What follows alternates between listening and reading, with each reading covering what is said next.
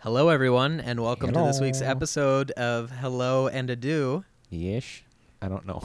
Yes. Yes, it is an episode. Yes, it is. This is us. We had a very juicy episode. We had a lot of great So conversations. Juicy is a word that I don't use a lot. No, so you juicy know that I fruit. mean it. Yes. Juicy fruit, yeah. Tutti frutti. Okay. Anyways, we had a lot of great conversations. John, you want to tell them what we talked about? I do. So, there was a lot that happened in the TV, movie, news this week. Yes. I don't know why you're laughing. I'm being very serious. There was a lot that happened. I thought you meant our episode. Oh, well, that too. We talk about the new Wolverine movie, Logan. We talk about the Power Rangers teaser trailer, Oh my God, which guys, has it's made so my good. life. That's movie news. Yeah. Okay, so that was the movie news. And then we talked about politics because we haven't talked about it in a while. And, you know, there's been two debates. There's been one presidential, one vice president. There's one on tonight. Which will have already aired by yes, the time this episode so comes you guys out. will have known about the second one. But we really kind of wanted to update ourselves and you guys on where politics are, especially after this past week with some remarks that have come out from our good friend Donald Trump. And so we definitely go through that. We do an in-depth look at Zootopia, which was actually an amazing, amazing conversation because it was good. Zootopia as a film really looks at a lot of really cool issues as a kids movie. And so we kind of look into that, and we have a few critiques of it, but a lot of it was just, I'll speak for myself. I'm in awe of that movie and everything that they could do with it.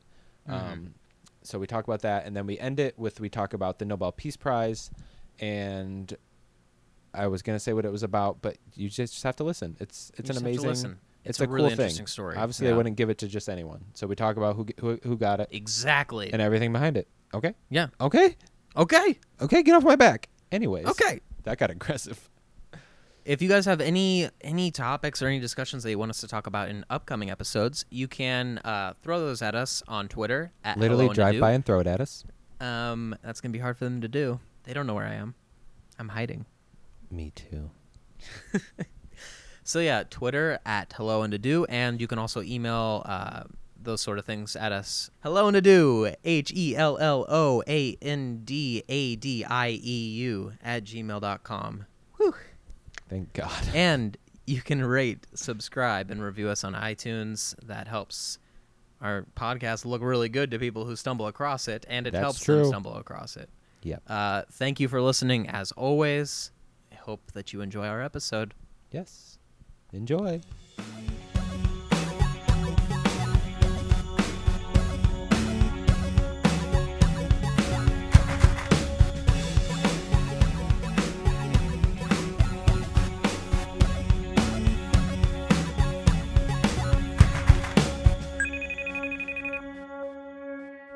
Hello, John. Hi. Hi. Mathis. Sound like a question. Hi. Hi, Mathis. Mathis. How's it going? It is going. That's true. Yeah, it's been a hell of a week for me, for the world, and I'm excited to be here. We have so much to talk about. So much to talk about. Do you want to jump right in? Well, Anna actually just told me, as of like an hour ago, that Eternal Sunshine of the Spotless Mind is going to become a TV show. Have you seen that movie? Yes. It's amazing, right? Yep. How do you feel about that? I don't like it at all. That's one thing you don't need to break up into smaller episodes. You know, you just need to let it be. Otherwise, you're going to explain it too much. It's going to ruin the magic of it. I hadn't thought about it that way because in my mind, I'm like, that's a great concept. I see why they want to do it as a TV show. But one of the reasons why the movie works so well is because you don't fully understand it, and it makes it more with a magical. TV show, they're going to make sure you understand it in the end. My first thought was, just if you want to do a show about someone who wants to erase their memories, then go make that show. And don't call it this. Like, just go make a show about erasing people's memories because they want to forget relationships or things like that. And Eternal Sunshine has a huge following. Like, it has a cult classic following. It does. So all they had to do was just not say the name. and it would have been fine. Right. Kind of like a really good example is Westworld. Like Westworld reminds me of a lot of things, but it's its own thing. And Yeah. and I'm not like, wow, what a ripoff of those other things. I'm just like, No. this is cool. They're doing their own thing with it, and you could have gone and done your own thing with memory deleting, and I would have been totally, totally groovy with that. You know. Wouldn't we all? What did you? We actually are going to talk about Westworld now. We are. Yes. Right now. This very moment. What did you think of the first episode? The second episode airs tonight. Yeah, I thought it was great. Yeah. I thought it was a good setup for what the season could be. I wouldn't say the first episode was like my favorite episode, but I can see all the potential behind where the show could go and how complex it can be. Mm-hmm. And I'm really like it. The first episode really leaves you with a lot of questions. I guess, should we explain what the show's about? Yeah, you can explain a little bit. I'll try. So what Westworld is about, or kind of what you find in the first episode, is that in broad terms, there are these corporate type people who have created a park, in a sense, where they have, and this isn't clear, but they have either put people into a simulation, which I'm guessing it's like cloned people, or they've really like stripped these individual humans of their consciousness or souls and put it into this simulation to where the public can come and pay to interact with these characters in this kind of park environment that they've created. And what you find... So okay. You don't think it's the actual people that are in the park? Like you and I do. I just don't know if they like literally shrink them down, because you see in the show they have like that board. It's like a. I couldn't tell. I couldn't tell if that was like a map with like graphics on it, or if it was the actual park. Right, or if they like send them into like a Hunger Games type arena. Exactly. There's a lot of things like not that. clear. But you can keep going. I was just curious. And so what begins to happen in the first episode is there's this upgrade to these characters in the park, and they start kind of having this conscious awakening that something is off. And that's really what the first episode is about. There's this glitch, and you can just tell that this glitch is going to cause a lot of problems with these people who are waking up in this simulation, and they're going to come for their makers and the people in the park. Like it's so interesting. I'm not a huge fan of like Westerns. So that aspect, I hope they don't dwell on the Western aspect, because I don't know why, but Westerns are not my cup of tea. But I love the futuristic element, and I can almost deal with the Western element knowing that it's a part of a bigger thing, you know. Yeah, I think it just makes it more fun that it's a mashup, you know. Yeah, I do too. Plus, you have to like create a world that people like us would want to pay to go into. So if you're like a Western, and people get to, I mean, in a sense, in the West, people were their own gods, you know, and that's what people are kind of paying for whenever they go into this world. They want to like play God a little bit, you know. They want to save the day, or they want to like go on murder streaks, or they want to go on raping streaks. Like they want to do whatever a god-like figure would do. Coming back to what you were saying about there's glitches and there's like awakening and coming for your makers. This show has so much Blade Runner vibes. It's like there's so many moments where there's just like this really tender moment from one robot or from another robot, and the show like slows down and it leaves you in those moments, and it gets very emotive. Like it's very effective when you're watching it. And I was like, this is straight up Blade Runner. Like these they're walking that line when you're watching it, where you're like, I can't tell if I'm looking at a robot just simulating a feeling, or if like there's something else going on there. A lot like Ex Machina too, you know.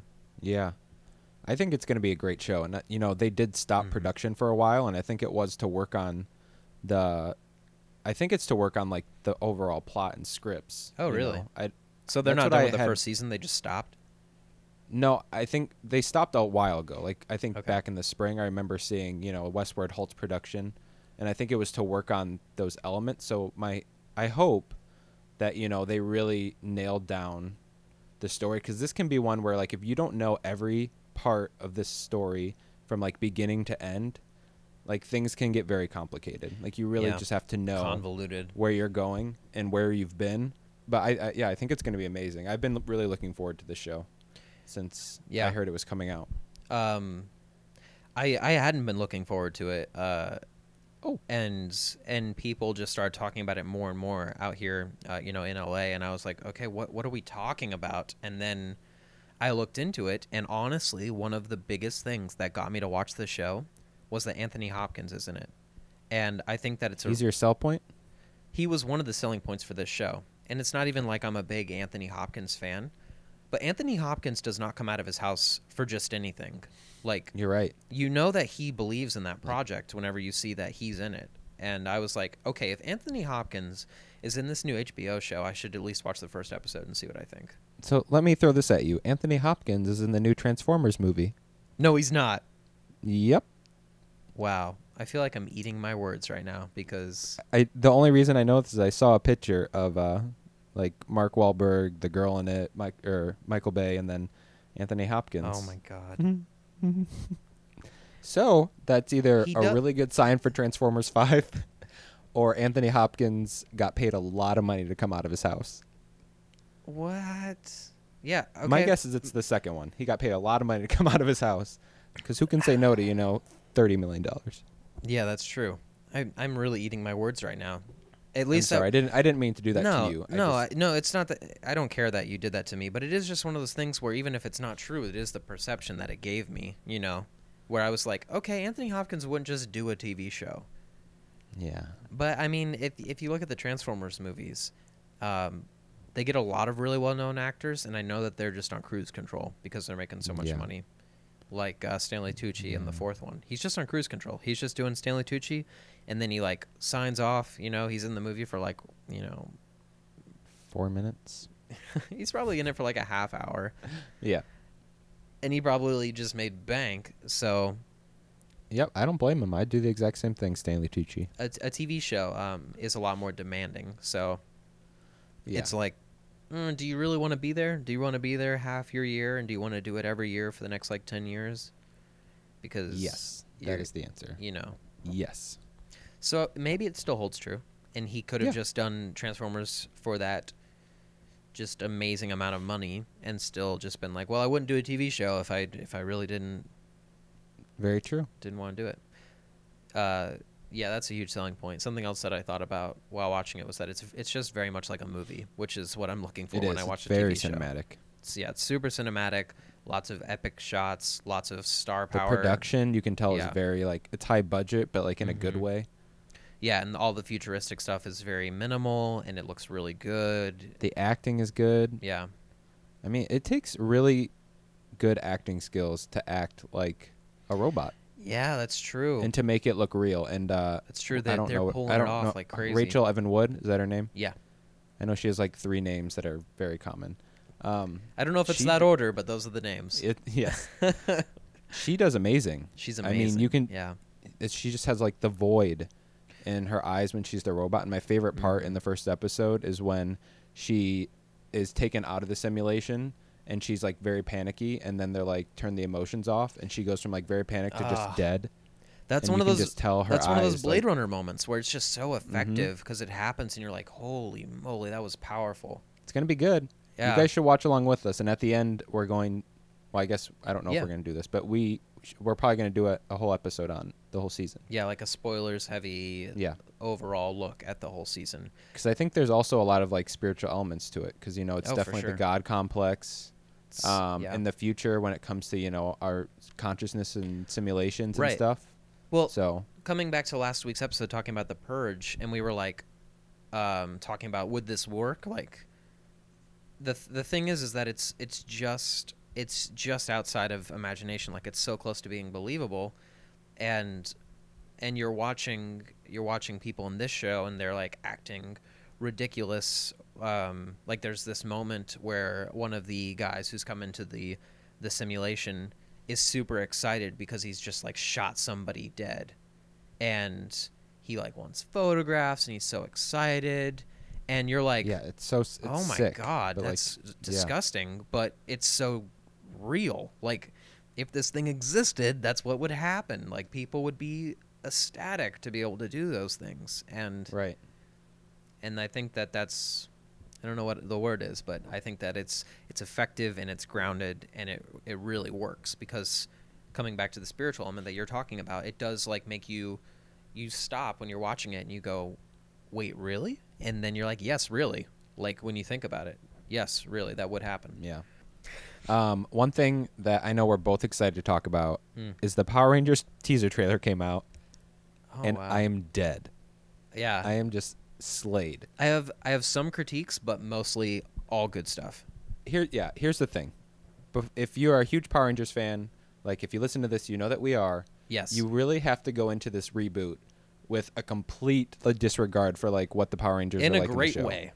In an amazing way. Yeah. And Mathis, you know I do not like teaser trailers. And I have watched this teaser trailer so many times. How many times did you watch it? Not that many. Like 3? But more than I would with a normal trailer. Well, they This give you a teaser lot to chew trailer- on when you're watching it. You know? So much. You're like, And- what do these okay. people like? And they give you things, and you're like, oh, okay, I got Yeah. this. First of all, the backstory. That was like the first thing I was like, we never got this in Power Rangers. Mm-hmm. You know, in Power Rangers, there's just these, in the TV show, there's just these teenagers and they're there. Yeah. There's really nothing before. There's not even really anything during their lives. They are just the Power Rangers and their relationships with each other. No relationships with anyone else. This one, the teaser starts off and you just see them as individual people with their, with They're their not parents. friends.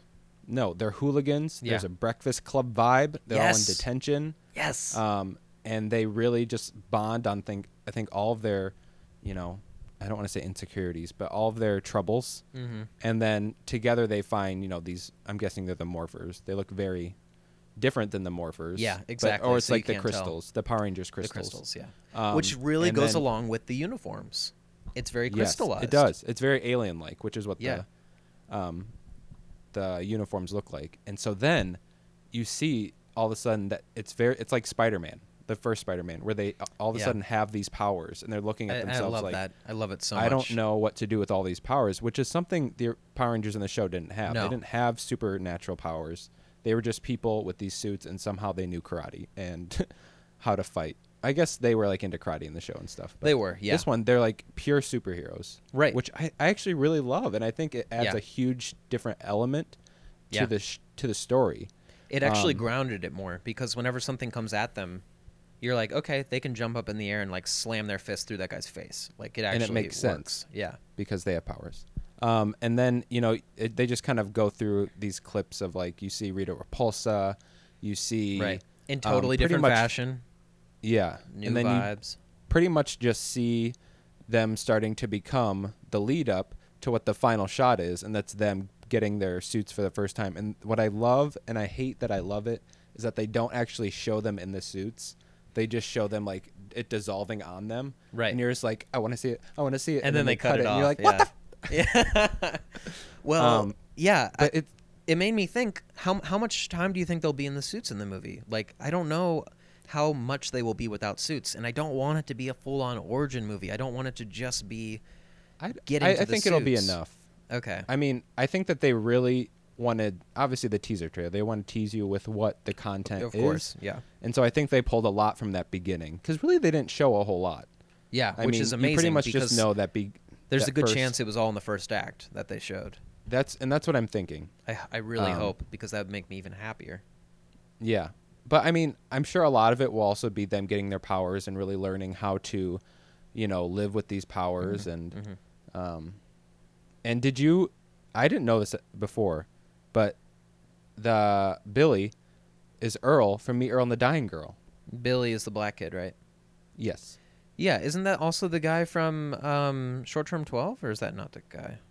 I'm not sure. I didn't even know that he was the Earl I didn't know either. until I was looking it up and the name sounded familiar, and so I clicked on him and it was him. He's so good. He's going to be great in it, I think. I think he's going to be one of the best actors in it, probably. Yeah, they're all really good. Anyways, I'm really excited. Matt, how do you feel? I feel great about it. I Which I'm really... glad. Yeah. This would not be as fun if we were on two different sides of No, this. because it's not fun if it's not fun, Like, this has to be Right. fun. It can't just be...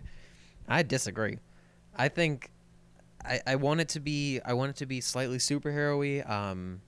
I didn't think about superheroes when I was watching the trailer, and that made me happy. It actually didn't even cross my mind. I just thought immediately this is an amazing decision to make them superpowered. I want my battles with Megazords to feel like Pacific Rim. I want it to be just like the scope is huge, the battles are epic. I want to see like some great actually in uniform stuff. I don't want to see a full-on origin movie. I want to see a lot of humanity in it, and I think that there's going to be a lot of humanity in it.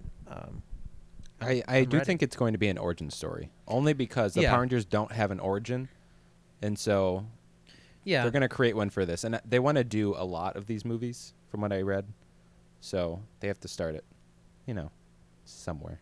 I want it, I mean, I want it to be really good, and I think it. What if there's cameos of the original Power Rangers? That's all I'm saying.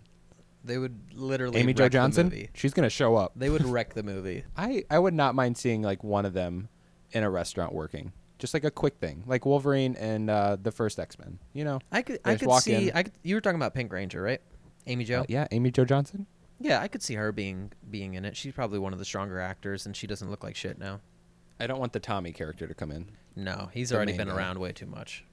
Yeah, we got him in Dino Thunder for like all mentorship. Yeah, it's like we don't need that in there. Yeah. Oh, we both ummed at the same time. Wow. Another kind of, it wasn't a teaser trailer, but we got a teaser poster for the new Wolverine movie, Logan. And I want you to take it away. Kind of came out of nowhere a little bit. I wasn't expecting it. I think it means we'll get a trailer soon, maybe? I don't know. They usually don't release posters and then wait like months and months to release a trailer. So I'm hoping we get a trailer soon. Although I don't really care because I'm signed in. Like I will go see it for sure. The poster and the title are very graphic novel-y. I think that they're really drawing on some comic book vibes. I think the poster is great. I love the, coming back to humanity it's always the most important thing. And the fact that for anyone who hasn't seen the poster, you can go look at our Twitter page, but it's Wolverine with his claws out and he's holding the hand of this child, and it's just a close-up on their hands, and it's grayscale, like almost black and white. And it just says, does it say Logan on it? I can't even remember. I don't know if the poster that we posted says Logan on it, but I have seen a poster with the title on it. Yeah, I think it's awesome. And this is affected by Deadpool in the sense that this movie is now rated R. I want to know how you feel about that. I'm so excited. This type of movie needs to be rated R because Wolverine is such a brutal character, and I mean he literally has he has claws. Like there's gonna be blood involved, and so it almost in the X-Men movies, it's almost like it's a little away neutered from reality in a sense because it's obviously when he's stabbing people, there's gonna be lots of blood, and so this one will be more real, and even by the title, I mean, it's so apart from what the other ones were. I like that it's just it's Logan, and you don't get to see Logan a whole lot. You just see Wolverine, and I think they made a really specific, powerful choice by choosing Logan. Well, I think the title. What I really like about the last Wolverine movie is that we did get a lot of Logan in it, and you're right, and that made the movie really strong. And the Wolverine, which is the name of the last one, is the first movie that I very purposefully did not look at all. Like before watching, I saw no material. I knew nothing about what the movie was about. Like walked out of the theater when the trailer was playing as like a test leading up to The Force Awakens. I was like, let me see if I can actually do this. And it was that movie when I saw it that I went, that's effective. That is an effective tool to enjoy a movie because I really liked the last one. Until the last 20 minutes, I thought it was like great. And we got the same director back, and I'm really excited. I think that he's going to really knock it out of the park. We got a picture of Patrick Stewart from the movie as well that came out a few days later. Yep, I just need to put this in. The article I saw was the title. The title said, Patrick Stewart looks old as death in the first still from from Logan. You know what's funny? And I was like, it is so true because he looks deathly, yeah. Ooh, girl. And I hope that means that Logan is going to look old, like really old, because there's a lot of great storylines in the Marvel universe where Logan is a very, very old man. And a lot of the set photos, he looked pretty rugged. Yeah, which is great because it's Hugh Jackman's last Wolverine, if anybody listening doesn't know. That's what I was going to mention too. And it's, in a sense, if you fast forward, like to that age with him, you're getting a new character that you can play because he's been through a lot. He's seen a lot. He's done a lot of things since the last Wolverine movie, since the last two X-Men movies. So there's a lot there for him to be living in and to be just this weathered old man. And I think that since it is his last one, I'm putting this on him, but I bet this is the type of Wolverine movie he's been waiting to make since the beginning, because he's been Wolverine for so long, and he's always kind of been like the comedic effect a lot of times in the movies. And this is like a very rugged, very deep, and I think for the last one, you're really getting to see all of who Logan is and who Wolverine is, and I think it'll be a good send-off to him. I hope so. That being said, everything else is PG-13 in the universe up to this point, and I think that he has really captured Wolverine in all of these movies incredibly well. Even when it wasn't a great movie, he really got Wolverine right. He did. And I'm excited for him to be done with it. I am too. I think he's ready. He is too. Yeah.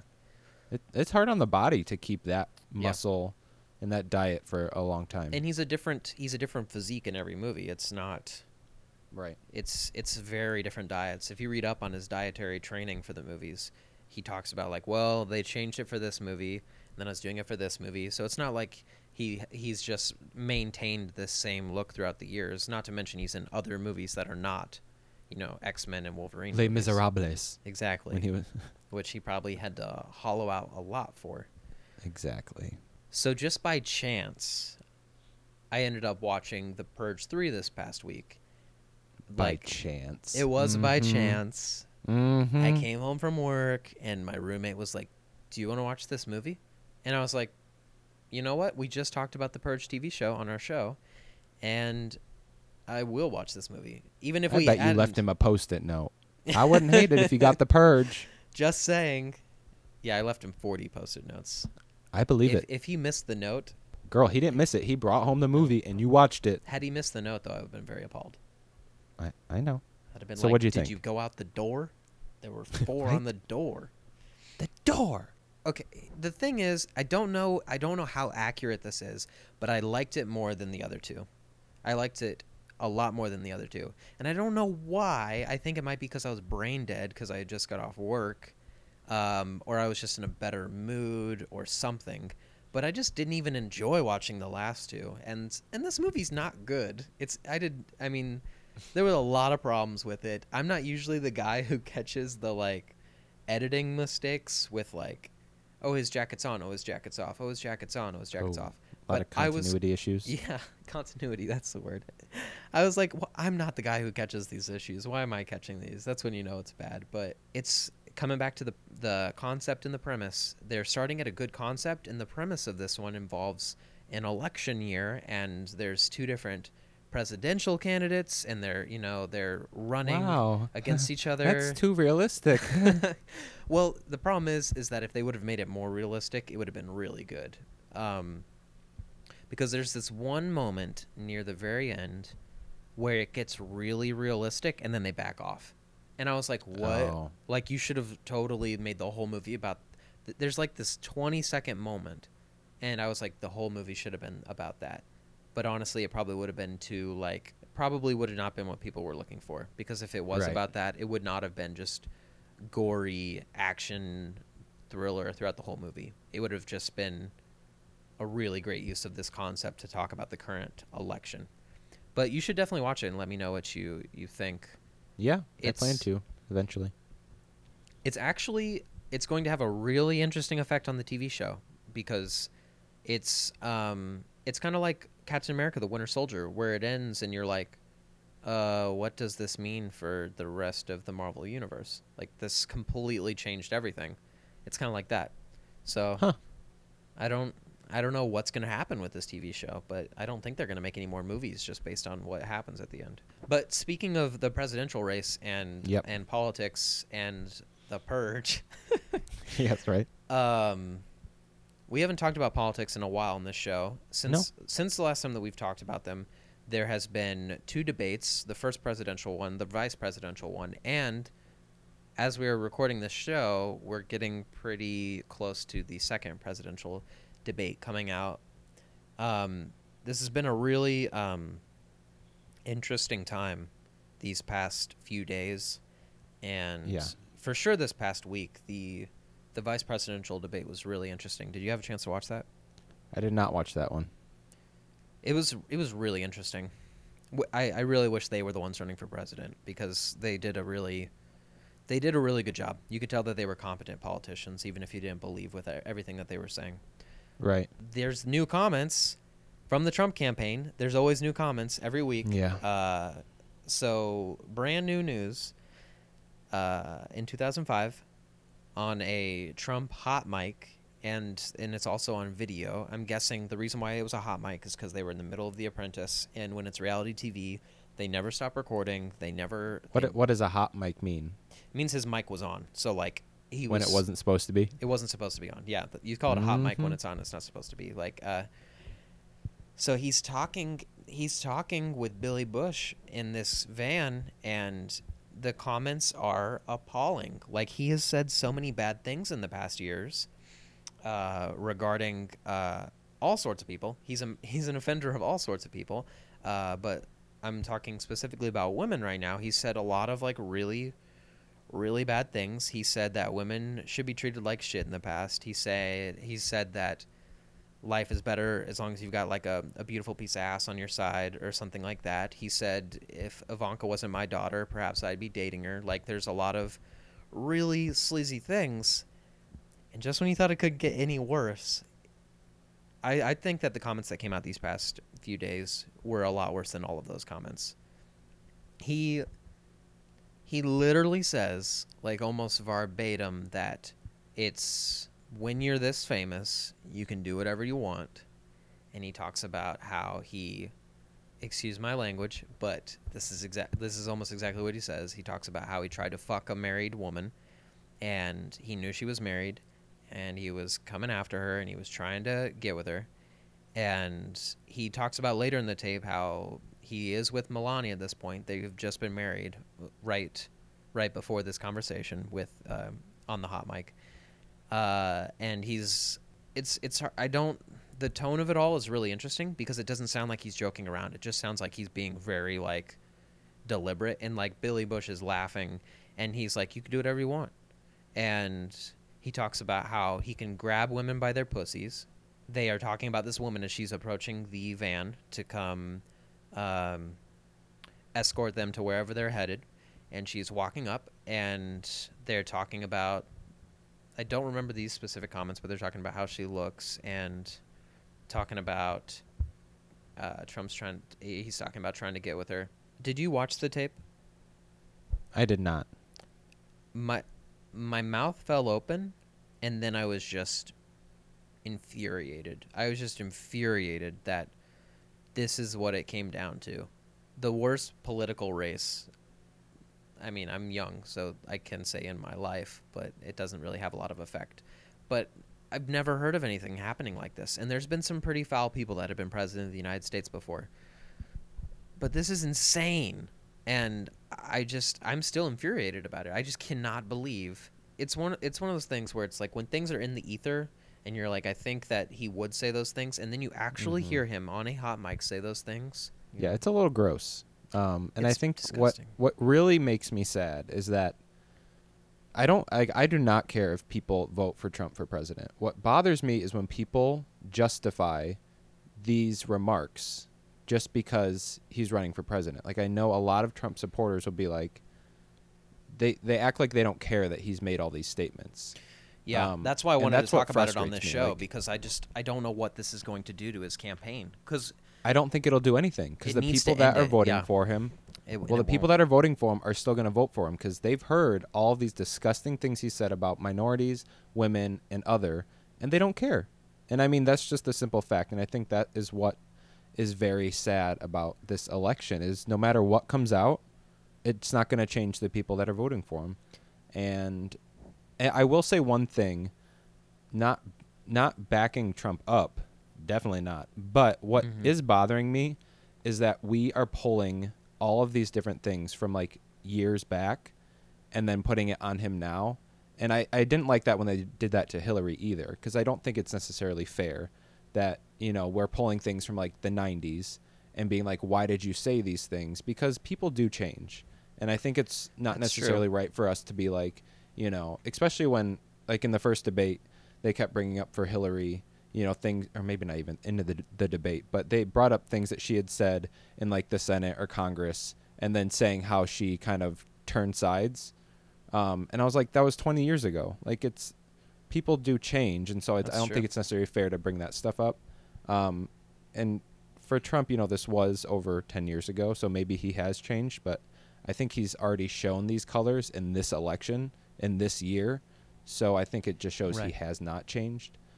But that's only the one frustrating thing about this whole thing, because they keep pulling things out, not even just for Trump, but also Hillary, about things that have happened in the past. And I don't necessarily think it's relevant at this point. Like, we just need to see them for who they are now and what they've been saying now and their policies and vote on that. And I just need it to be over. And it was a month from yesterday that this will be over. Yeah. I'm so ready for it to be over. I just can't handle it right now. It's like a Mean Girls cafeteria. It is. Like, that's what it is. And the reason why it's like that is because it is a character attack. And all is fair in politics, as much as I wish it wasn't. But it is. You can dig things up from 10 years ago and 20 years ago, and you can just attack the hell out of people based on those things. Because at the end of the day, the way that the current political system stands, the only thing that really wins an election is convincing people that the other person that you're running against is the devil. You know, exactly. You can't say like, this is why I can help. You have to say like, this is why that person's going to be the worst person that you ever saw run in office. I agree. That's what's frustrating about the political environment is it's like, this person is God and the next person is the devil. Like, exactly. It's like you can't vote for one person without thinking the other person is literally the worst person in the world. Like, why can't we just think, you know, yes, this is who I'm voting for. The other person is not bad. I just do not agree with what they're saying. Why does it always have to be this character, like, defamation of these people? Like, it's insane. It just really breaks my heart in, like, a lot of pieces. Honestly, you know, coming back to what you said, where you're like, I don't really care if people vote for Trump. I was not at this point now, but now I don't like that people are going to vote for Trump. Like, I'm very... Girl, I don't either. But now I'm like, I don't know. And especially when this really shows like who I support, but like, he doesn't have any policies.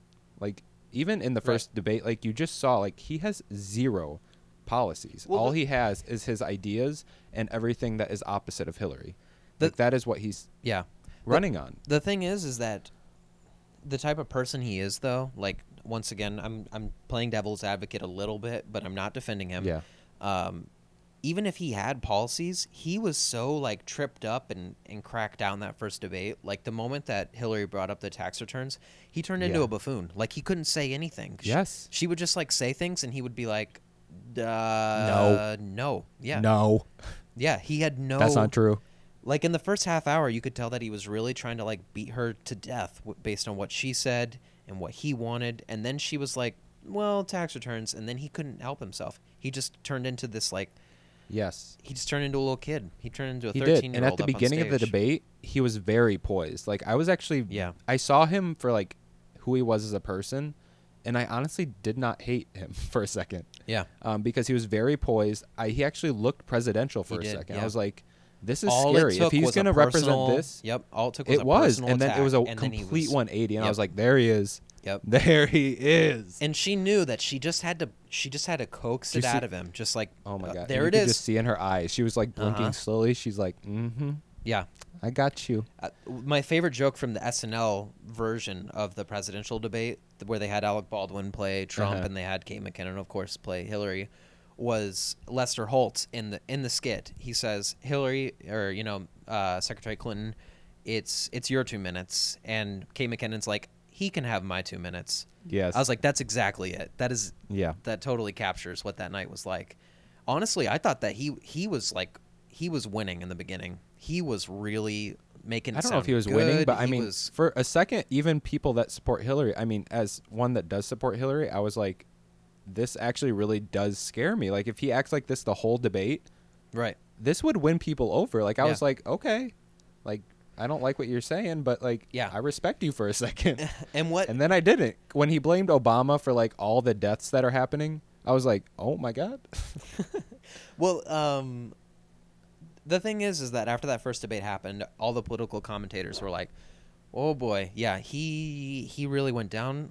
He went downhill really fast. He's really got to pull together last debate, because if he doesn't pull together next debate, he could see a heavy drop in all of the undecided voters." But then Maybe. the 2005 tape comes out, and it's like, I don't think that's going to change it, to be honest, I think whatsoever. I don't know. I've been wrong about a lot of things in this election, but I really think, depending on how he responds tonight in the debate, he's going to be done for. Like, I really do think so. And Mathis, I know. Unfortunately, I really don't think so. I know 'Cause you at this don't. point, after everything he said, and he still has this many supporters, this one thing is not going to change. Especially It's when he so was talking about foul. the I don't know if it was Miss America or Miss Universe, but like all that stuff. He was like totally taking down Rosie in the last episode or the debate. And I was like, why are you bringing this? Like, he's Yeah. showing his true colors. He's shown them. Like, this was not a surprise to me. This seems worse than those times to me, though. This seems a lot worse. Hey, I hope. If people are undecided, please don't vote for him. I don't think they will. I really don't think they will. And I hope not, because I cannot imagine not even our country running, but someone with that skeeziness, like being in just control of our sleaze, country. Yeah. Like, it just, it makes everything like squirm in my body, because like, it's such an important role, and I just don't think he takes it seriously. Yeah. And we need someone that takes it seriously. And you may not think that's Hillary, not you personally, but like people may not think that's Hillary, but it's definitely not Trump. Yeah. Like, that's all. You know would what I agree mean? with that. Yeah. Yep. Ooh. Anyways, debate's on tonight, guys. I mean, it was on when you're listening to this 2 days ago. Yeah. But shall we talk about the Zootopia to Yeah. really liven things up? To really liven it up, yeah. Let's talk about Zootopia. Zootopia was our movie last week, guys, and we didn't have Yes. time to talk about it. No, Because we got really a lot into to talk about when it comes into the Mars discussion. Side note. Oh yes. Before Oh yeah. we Just talk- real quick, say that, guys.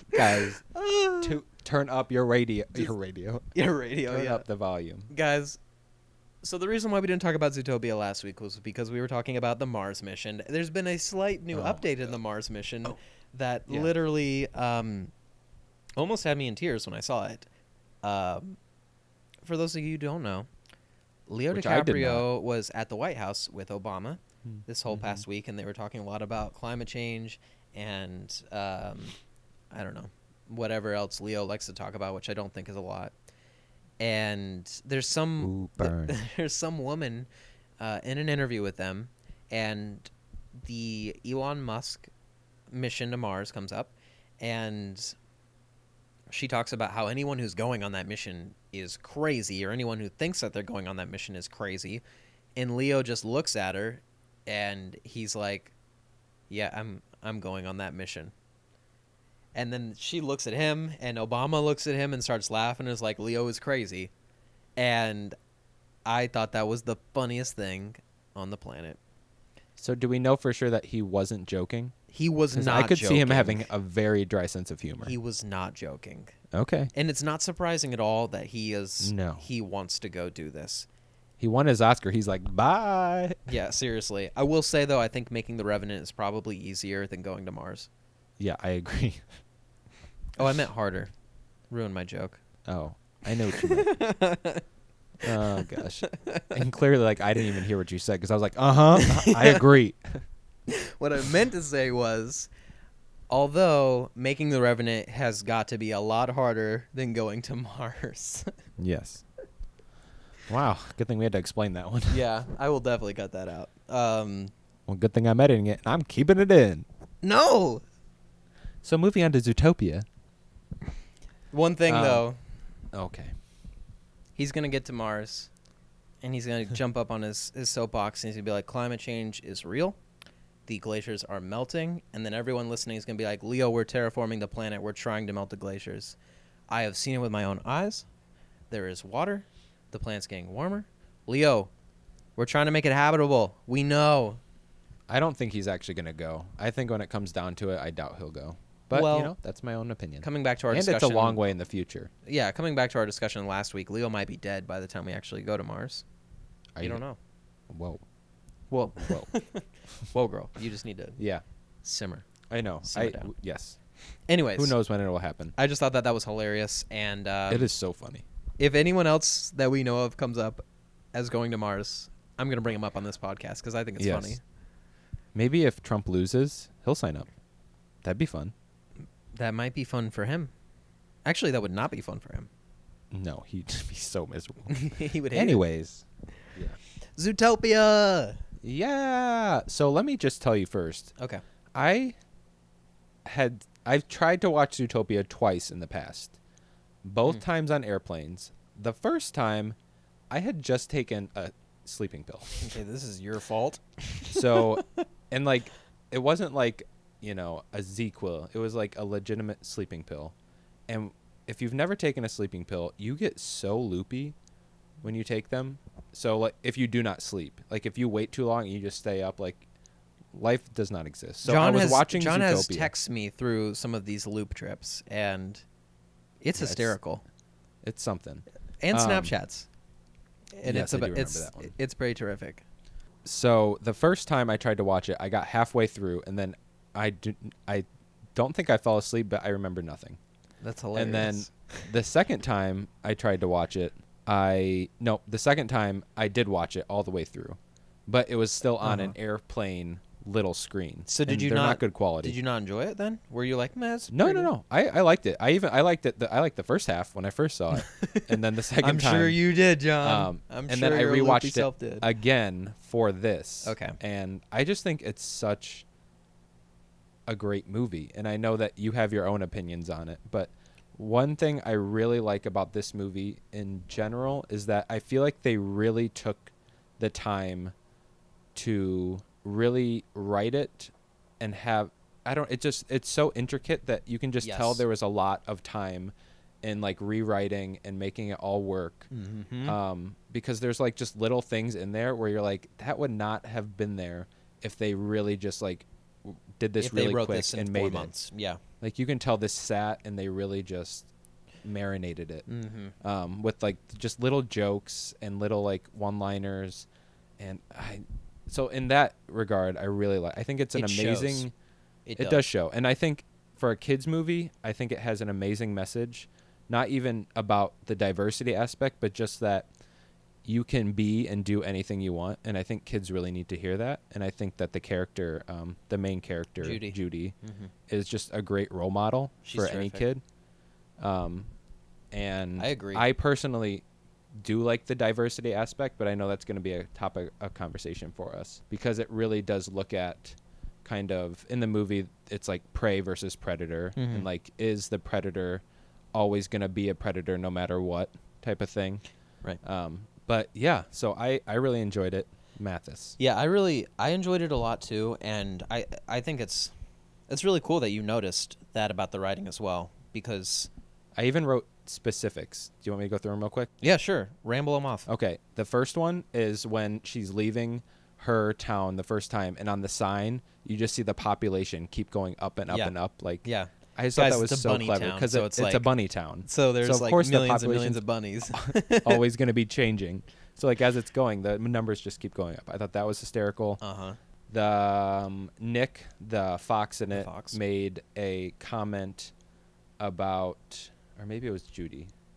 Anyways, made a comment about multiplying. Oh, it's when Judy is multiplying the tax stuff that Nick owes when she's trying to get him to work with him. And then she's like, we're bunnies. We like to multiply. And I was like, no. Is your third reason another bunny multiply joke? Because you're 2 for 2 now. No.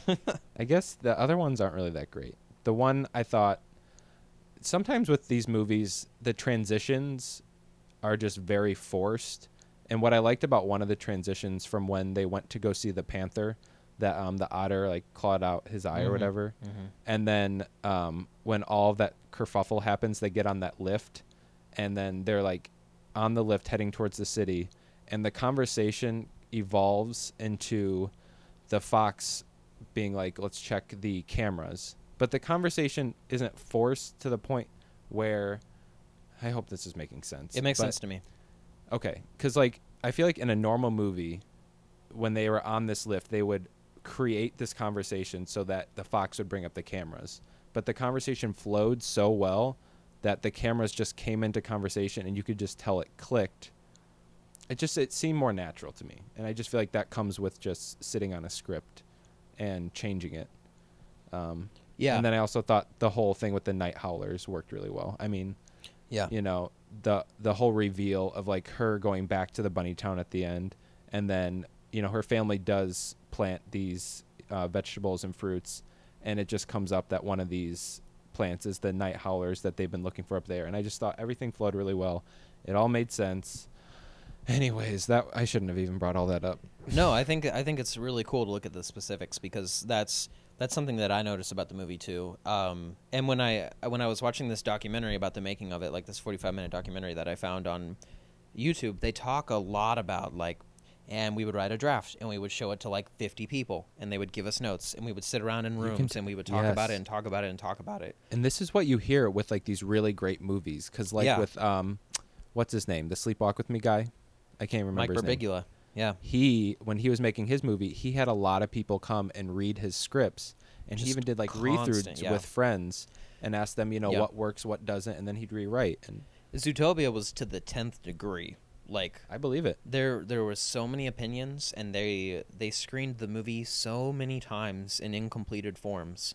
Like, they would do a screening with basic storyboards, and then they would do a screening with some animatics, and they would do a screening with some more animatics, and they would replace entire sequences. And the storyboard artists in the documentary are talking about how like they would draw panels upon panels, and they would just ditch it all, and they would start with new ideas. Like that, a good Disney movie, it gets so, like they throw everything at the wall before they finally settle on what the movie is, and it shows. And you brought it up, and I'm totally saying it too. It totally shows. Right off the top of my head, the little Jamba Juice or cafe or wherever where the giraffes are checking out, and there's like that little rodent of some sort runs it, and they shoot the drink up the tube, and the giraffe catches it at the top. Yes. Like the intricacy of the world is on display for anybody who likes film a little bit, you know, is going to watch it and go, "Oh my God." Like the world is so well thought out, and there's such a good system, and it's so funny, and they play off the humor of the physics of the world, like the sizes of the people, the scope of it. Like, for example, when Judy is chasing the weasel through the like mouse town or whatever, and it looks like a Godzilla styled chase scene, and it's hilarious. And there's so much great humor in the movie. There is. I was laughing a lot when I was watching the documentary. I was telling you that I don't really like the racism analogy in it, because I think that it falls apart. And when I was watching the documentary, some things that I picked up on. First, they really did a lot to do this theme. Like, they did a lot of things with the script to really capture this theme. And I respect that, because most kids' movies have the exact same themes. And I think it's really hard to make a kids' movie about discrimination. Like, that's a really, like, even if I don't like the way that you did it, I'm really impressed. And after watching the documentary, I know that this is the best way that they could have done it. Like, they really looked at all these different paths and options, and this is the way that it worked. Exactly. Yeah. And I think it wasn't necessarily made for adults. It was made for kids, and it really wanted to kind of introduce the idea in a way that made sense. And they talk about that a lot. I think that's why I like it, in a sense, is that, you know, it really does make you think about not even just race, but all the types of inequality that we have, and that we really just need to accept people for who they are. And I think that's really what they wanted, like just that motto, accept people for who they are. And I think that's why I liked it. I get, if you really look at it and look at the intricacies of it, and if you look at it from an adult standpoint of being able to really dissect it and look at the race aspect, you're going to find flaws. Right, yeah. But, which, I mean, it doesn't mean we still can't have a conversation about that, because I think, you know, adults made it, so Yeah. Obviously, there is an adult conversation to have about it. Yeah. Um, They but one of the big things with it is, what was I going to say? One of the big details with the analogy that didn't connect with me was that they, at the end of the second act, they kind of paint Judy in like this, Judy really screwed up kind of way. And I didn't like that, because when she gives that press conference, she's she gives a press conference in the movie, and she's basically talking about like, well, they're predators, and that's why it was them. It's sort of one of those conversations where everyone's like looking at this crime scene scenario, and Judy's like, well, it's a predator problem. It's because they were all predators. And I didn't like that everyone came down so hard on Judy, because and I think the movie comes down hard on her too. It's not just the characters. It's like the movie's like, Judy kind of screwed up. I didn't like that because all of the scientists were telling her that that's what it was. Like, she overheard it, and they all were predators, and everyone got super upset at her, but everyone was being discriminatory against her the whole movie. And I was like, I mean, the otter wasn't a predator. Was he not? Well, I'm saying, like, if you take away... Aren't otters predators? Are they? I think so. They seem like squirrels to me. Doesn't that, I'll look it up real quick, because that would make the whole problem, that would make it all fall apart if they weren't. I guess you're right. But I think going back to her speech and why they kind of made Judy seem like she made a mistake is that, you know, in the speech she said that there was a biological component. And I think what that does is it shows that no matter what, predators are always bad, which isn't the case. And I think when you're looking at it from a race standpoint, it's making it seem like, you know, just because you're black or just because you are, I mean, that's the biggest one. Like, just because you're black doesn't mean that you are dangerous or that you are, you know, less of a person. And I think that's what they were trying to get at, was the fact that you were born this way, and so you have to be that. Right. You know? But the reason why that didn't work for me was because at the end of the day, they were all predators. And in the analogy, a human is a human, and it's like... But they're saying predator equals dangerous. But you could see how if you were in this world, you could see how that would be true, because they all came from danger. They all were the danger to the other animals, to the prey, you know? And there's this moment in the documentary where they say, I don't remember the exact line, but one of the animators or one of the supervisors says, we're talking about them not being submitted to their instincts, or we're talking about them being above their instincts, or something along those lines. And when she said that, I was like, yeah, but it's still their instincts. Like, if you're using... not everyone. I mean, that's like a huge... You're putting that on every single predator. Animal. On every single right, predator. But not... but not every predator is going to be like that. I mean, we've seen those videos of like that lion video. This is like a real life video where like they released the lion into the wilderness, and then when his trainer came back like 20 years later, the lion like came up and was like hugging him as like a full grown lion, like hugging him. He recognized him. Like, not all predator animals are like that, you know? They're not all like rawr. But you can see how they would come to that conclusion if you were a prey, because you'd be like, well, they were killing all of us years ago. Like, and that's like one case, you know? You're talking about like all of these predators, I mean, that one living case in this city. Means that not all of them are like that, which is why you can't say that, like...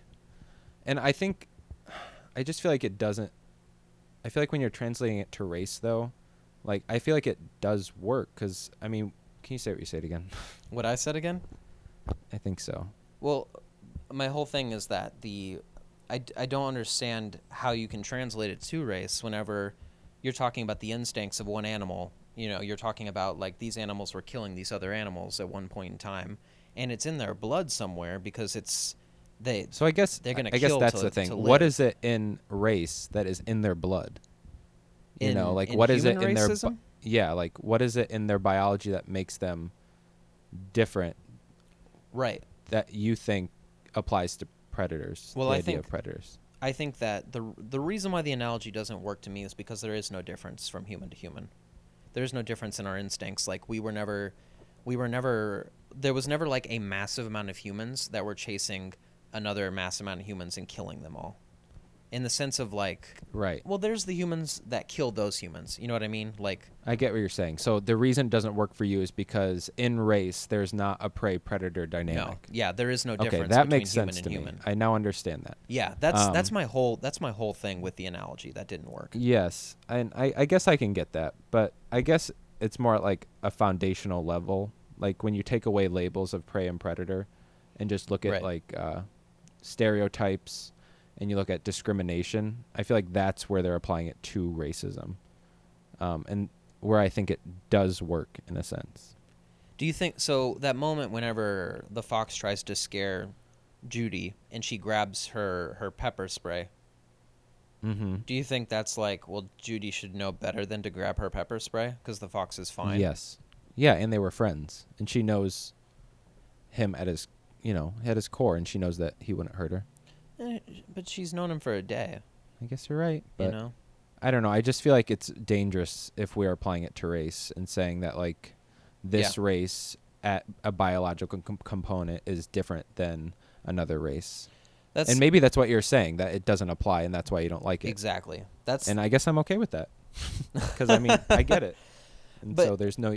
At the end of the day, watching the movie, I was like having a good time. But whenever like it would get really serious like that, I would start thinking about the political statement it was making too much, and then I would like stop enjoying the movie because then I would be like, Right. yeah, but racism isn't the same because humans are all the same, and a fox is not the same as a bunny. Like foxes did kill bunnies, and then I would be like, just keep trying to enjoy the movie. Just keep trying to enjoy the movie. Like, Yes, you're still. I get laughing. where you're coming. I do get where you're coming from now. Yeah, that was the only thing that I didn't like about it, and that's why I'm not on the same bandwagon as like, oh my god, that was amazing. Like I liked it a lot, but there was just some things that took me out of it. Yeah, I just don't. I don't even know. Maybe this is one of those movies that you can't really overthink it, because I mean, really, at the core of it, it really does have an amazing message. Yeah, and you might be right, and it might just be because everybody is so up in arms and so touchy and so. Yes, it's definitely a touchy subject. Yeah, I mean, it's just a subject right now where everybody's on the defense for their own views, and I think that going into the movie, I was like, "Don't you try to tell me that my views are wrong?" You know, like I think that there's a certain defense where I don't want to be told that I'm wrong about race riots and race wars and racism, and I don't want to be told that I've done anything wrong for the way that I've lived. You know. Yeah, and at the end, I wrote down the quote that they said. It says, "The more we try to understand each other, the more exceptional we'll be." Yeah. And I feel like that's just what they want to get across. Yeah. And so I think that's why I'm so for it, especially when it comes to, because I know a lot of kids watch this. And even like on an unconscious level, if kids are told these ideas from a young age and even growing up, it'll become a part of their character. And I think that is an amazing thing to have in your character, to know. Yeah. That the more we try to understand before judging makes us better people. Yeah, for sure. I think absolutely. I think you're right. I think you're right that you can't overthink it too much. But I feel like also as film people, that's right. I mean, and when something has this much acclaim, I'm gonna critique the hell out of it. Like it was the same way when I saw the Lego Movie. Do need to be willing, and they need to, be willing to handle those critiques because Well, and tying it to the Lego Movie as well, I think one of the reasons why the Lego Movie works really well is because it's touching on themes that we don't get in kids' movies a lot. The Lego Movie has a lot of themes of like, there is a lot of joy and a lot of satisfaction and a lot of reward from being a creative person, but also from playing by the rules. There's a lot to gain from living both sides of those things. And even if I don't fully agree with Zootopia and I don't love it because certain things tripped me up, I'm glad that they didn't make a movie that was exactly like any other animated movie that I could see anywhere on any given month coming out in theaters. And I just got to say, that sloth scene still kills me. I mean, that was the one scene that got me mm-hmm. to see the movie. Because when I heard the premise, I was like, this is literally every kid movie. That's it's like the Madagascar. Thing, It's like, it's all of these animal movies. But then that sloth scene was in the trailer, and I was dying. Like, it was so funny, and it's so true, and it's still funny. Yeah. Yeah, Like, I mean, that's one of those things about the world, too, where it's like, you know, you keep working on that script over and over again, and you're like, oh, my God, they go to the DMV and everyone's a sloth. and you know that someone woke up with that. It was like, guys, I have This to is tell gold. them. Yeah. And they like run in. Yeah, they're like, they're sloths. And they're like, what? The DMV. They're all sloths. Because they're so slow. Get it? Do you get it? Ah! And the last gag with Flash, 100-yard dash. Yes. So funny. Yeah, it is. It's perfect. The comedy gets an A+ for me in that one. Oh, yeah. I totally agree. I was laughing out loud throughout a lot of the movie. Literally LOLing. Last note from me, I think that it's really outside of the theme. I think I already told you this, but outside of the theme, the fact, and outside of the humor, the fact that it is a crime drama thriller in a kids movie is also amazing. Like, it's just like watching Chinatown or like a film noir or like a detective movie, except they're all animals and it's funny. Mm-hmm. It's so, like, coming back to where you were saying, there's a lot of natural vibes to the plot, the way that things progress, and I totally agree. I was watching it, I was like, we're watching a crime drama, but they made it funny, and everyone's a fluffy little animal, and it's cute. It's, like, So cute. that's so cool. There's a lot about the movie that is really cool. So, for the last part of our conversation, this past week, and I'm not sure if it was just last week or if it was even the week before, Some but of the the week Nobel before. Prizes were announced. Not all of them have even been announced yet. Whoa. Yeah. Spoilers. Whoa. We still Not have all of them have the been announced. literature one. Oh, actually, that is one I would want to talk about. But the chemistry, physics, Medicine. medicine, and the And prize, the the Peace Peace Prize. Prize, Yeah. the prize, the Peace Prize have been announced. And for time, we're just going to talk about the Peace Prize this time. But people should really go look into them because they're really cool, and They're very dense, though. they are As very a dense. normal American, I tried looking through the chemistry and the medicine, or not even the medicine one, the physics one. Not and even the I medicine stopped one. reading. I just stopped reading because I was like, this language is far beyond what I can understand. I had to Google a lot of words, I'll admit, but I'm sure if I took the time to really look at it, I could probably understand it, but I'm just too lazy for that. So, wow, you heard it here, folks. We have a John lazy is co-host over here. lazy. But the Peace Prize, The and Peace the Peace Prize. Prize is really the one that I don't know. I think it's because it's the most well-known one. It's the one I care about most. Well, and it has like a And- really fascinating shtick to it this year. Yes, you're right. So this year, the Peace Prize went to Colombian President Juan Manuel Santos. And it was for his efforts to bring Colombia to a ceasefire almost for this long civil war that it's been having between the government and it's called the FARC, FARC, guerrillas. It's a rebel organization. Yeah. Yeah. And what's interesting about this one is that, and we're not sure if the vote came before or after it was kind of in process of being announced, but there was a vote in the Colombian government on, what were they voting on?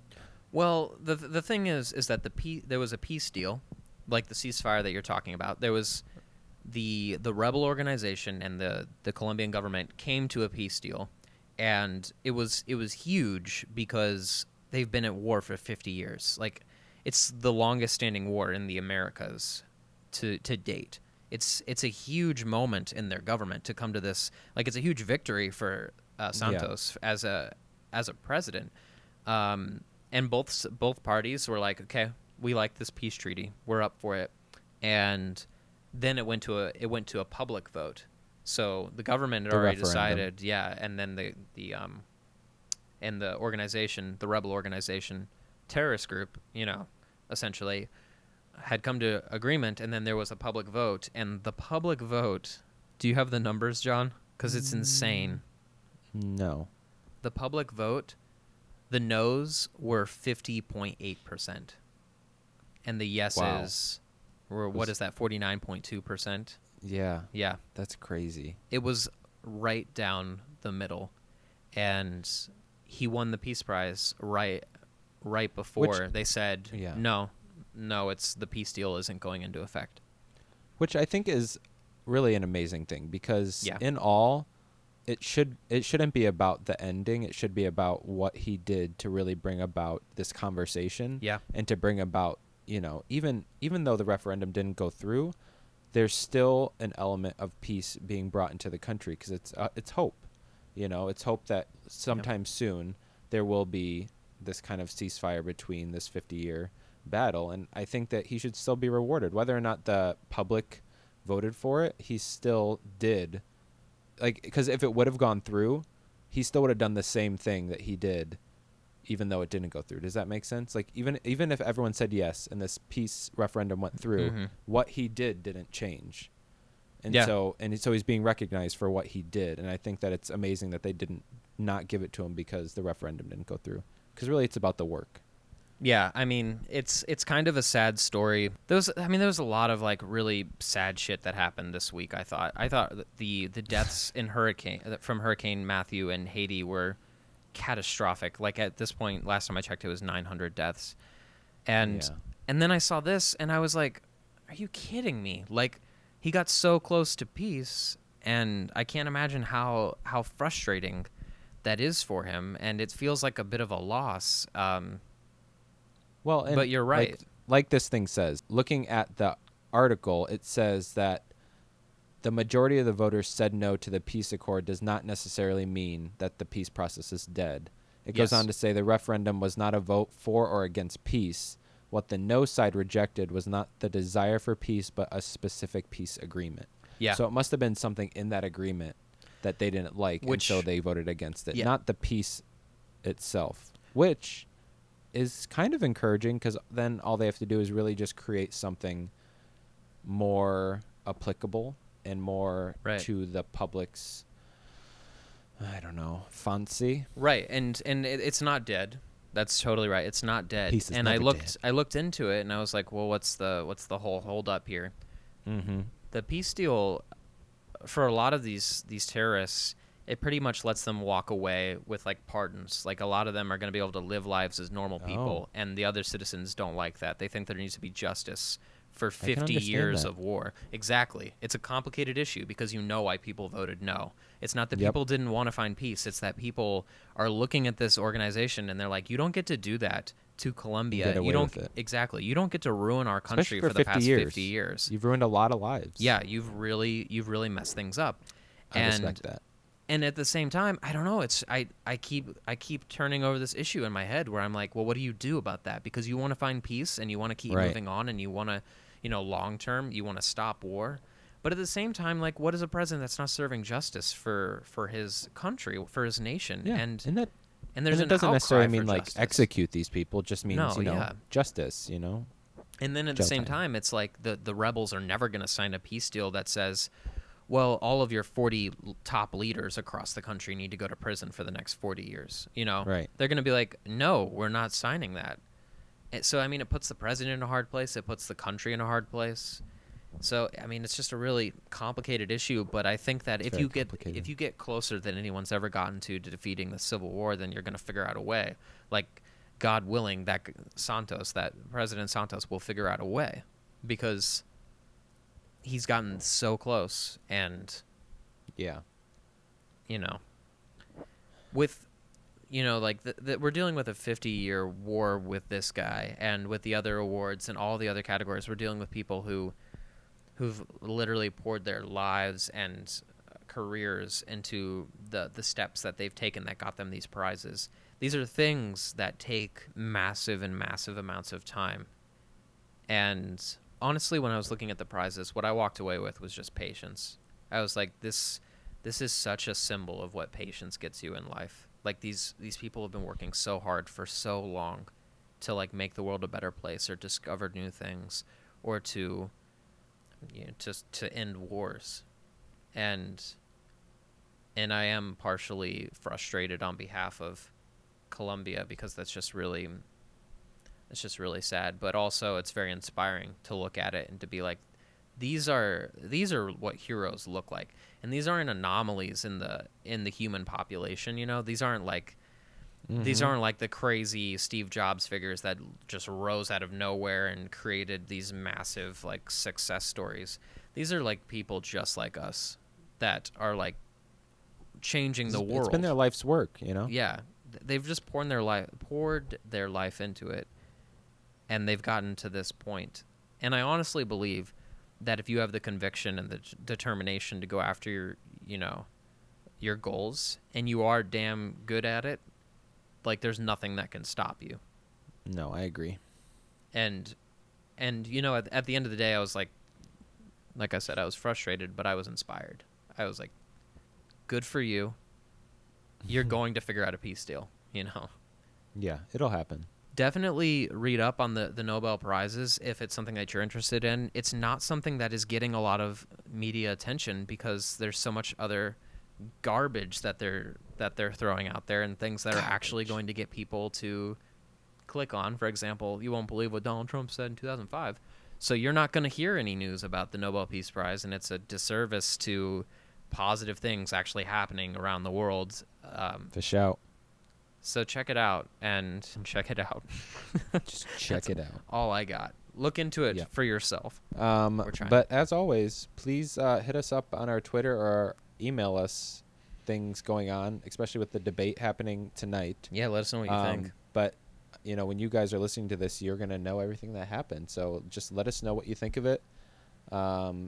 Maybe things that we could talk about in next week's episode about the debate. Of course. Our email, helloandadiu@gmail.com, helloandadiu@gmail.com. Mm-hmm. Twitter @helloandadiu. And, of course, you can rate, subscribe, and review us on iTunes. Yeah. Because that helps people find us. And we like when people find us because we're hiding. It's a game of hide and seek. Come find us next week. Yep, come find us. I bid you an adieu. Adieu, Mathis.